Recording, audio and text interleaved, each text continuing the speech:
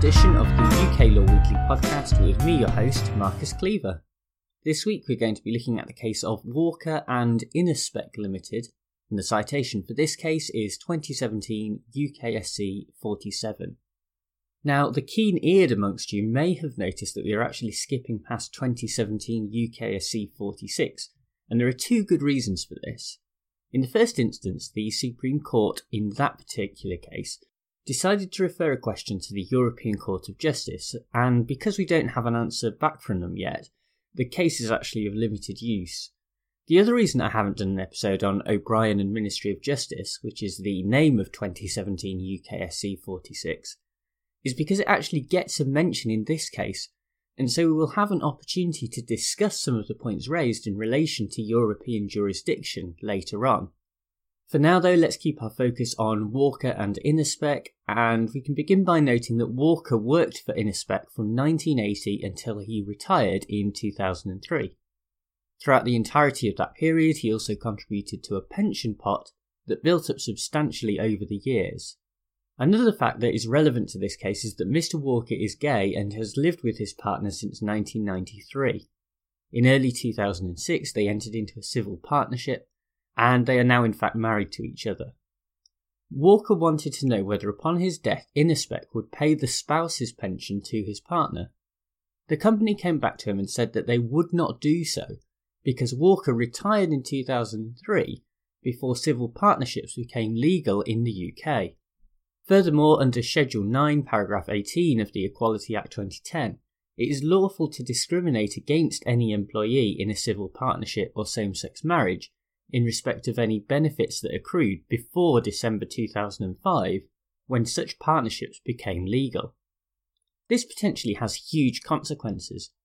With the spousal pension, Mr. Walker's husband would be entitled to more than £45,000 a year, but without it, he would only get the statutory minimum of £1,000 a year.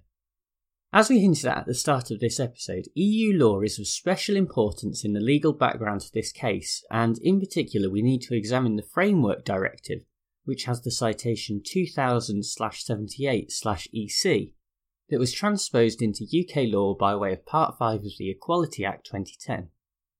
This wide-ranging directive sought to deal with the issue of discrimination in employment, and part of this was discrimination on the basis of sexual orientation.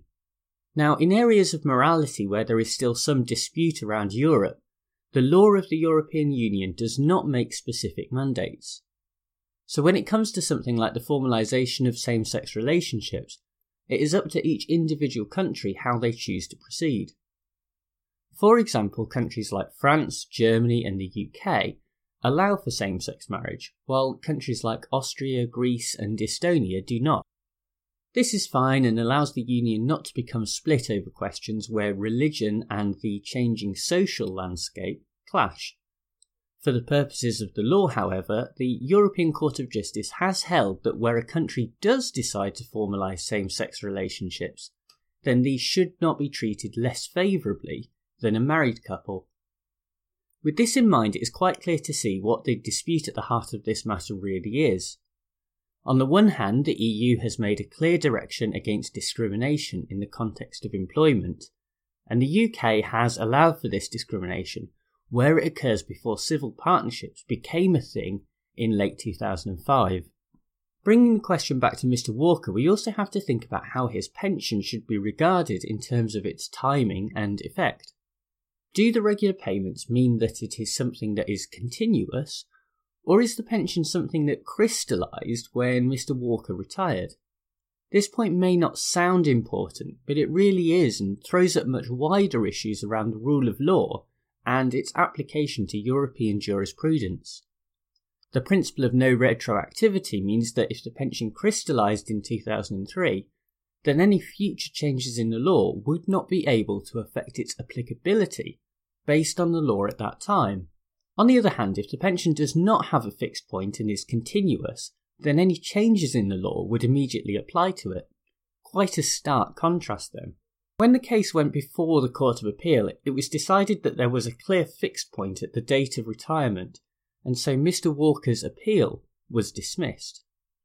The judgment was based on something referred to as the Barber line of case law, where the European Court of Justice limited one of its own judgments relating to equal pay with respect to a single fixed point, where it too crystallised. However, this is where we also have to take into account the other case I mentioned at the start of the episode, O'Brien and Ministry of Justice, 2017 UKSC 46. This particular case is not to do with discrimination per se, but rather on what basis a pension is to be calculated. If it was only the directive that gave extra rights and value to a pension, should it then be calculated from the time the directive came into force, or across a person's entire career? This is the question that the Supreme Court has posed for the European Court of Justice, and because the justices do not yet have an answer, a minority of the justices do not feel confident in saying that the so-called Barber line of case law is relevant to the Framework Directive. For the majority, however, there is no doubt that there is no relevance whatsoever. After all, Barber is about finding a crystallisation point in relation to a judgment of the European Court of Justice, and not an item of legislation. Furthermore, there have also been two other recent cases at a European level that help to shed some light on this question and have a more relevant application to Walker.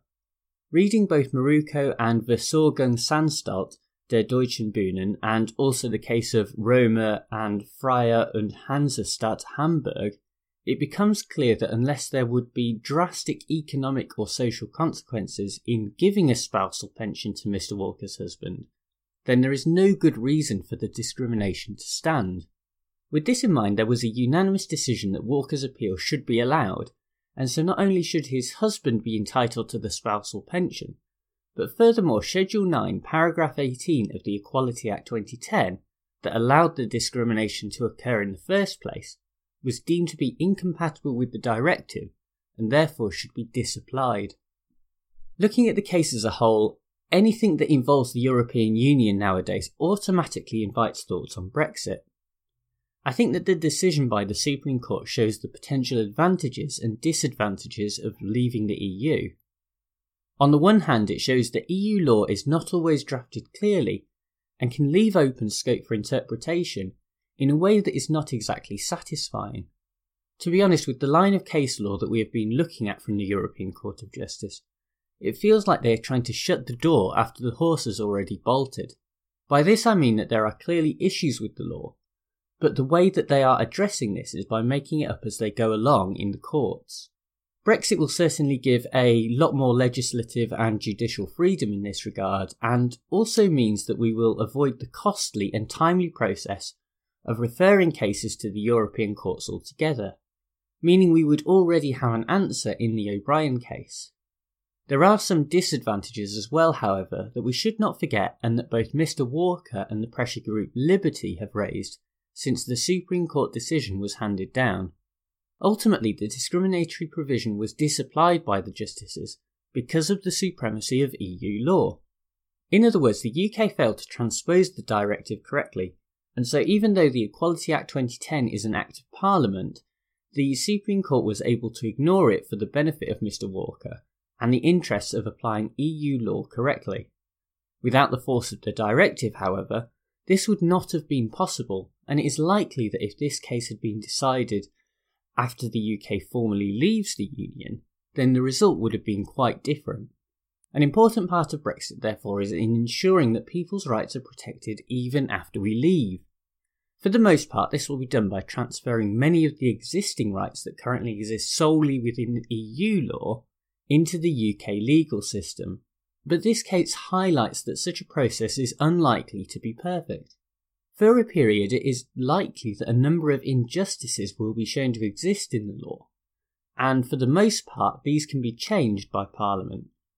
But such a view would be ignorant of the fact that the government is not always going to be interested in remedying certain situations if it would prove difficult politically or does not meet with their wider agenda. Whether we like it or not, the EU has very much become one of the checks and balances on our own government, and of course this can be infuriating at times, but it might just be the case that we won't truly know what we've got until it's gone. Well, thank you very much for listening to this episode, and thanks as ever to bensound.com who provide the theme music. Make sure to rate and review the podcast on iTunes. I'd love to know what you think. Also remember to check out the website uklawweekly.com for the latest news on various legal subjects and also the back catalogue of podcasts. I'll speak to you again next week when we'll have another case, but in the meantime, bye!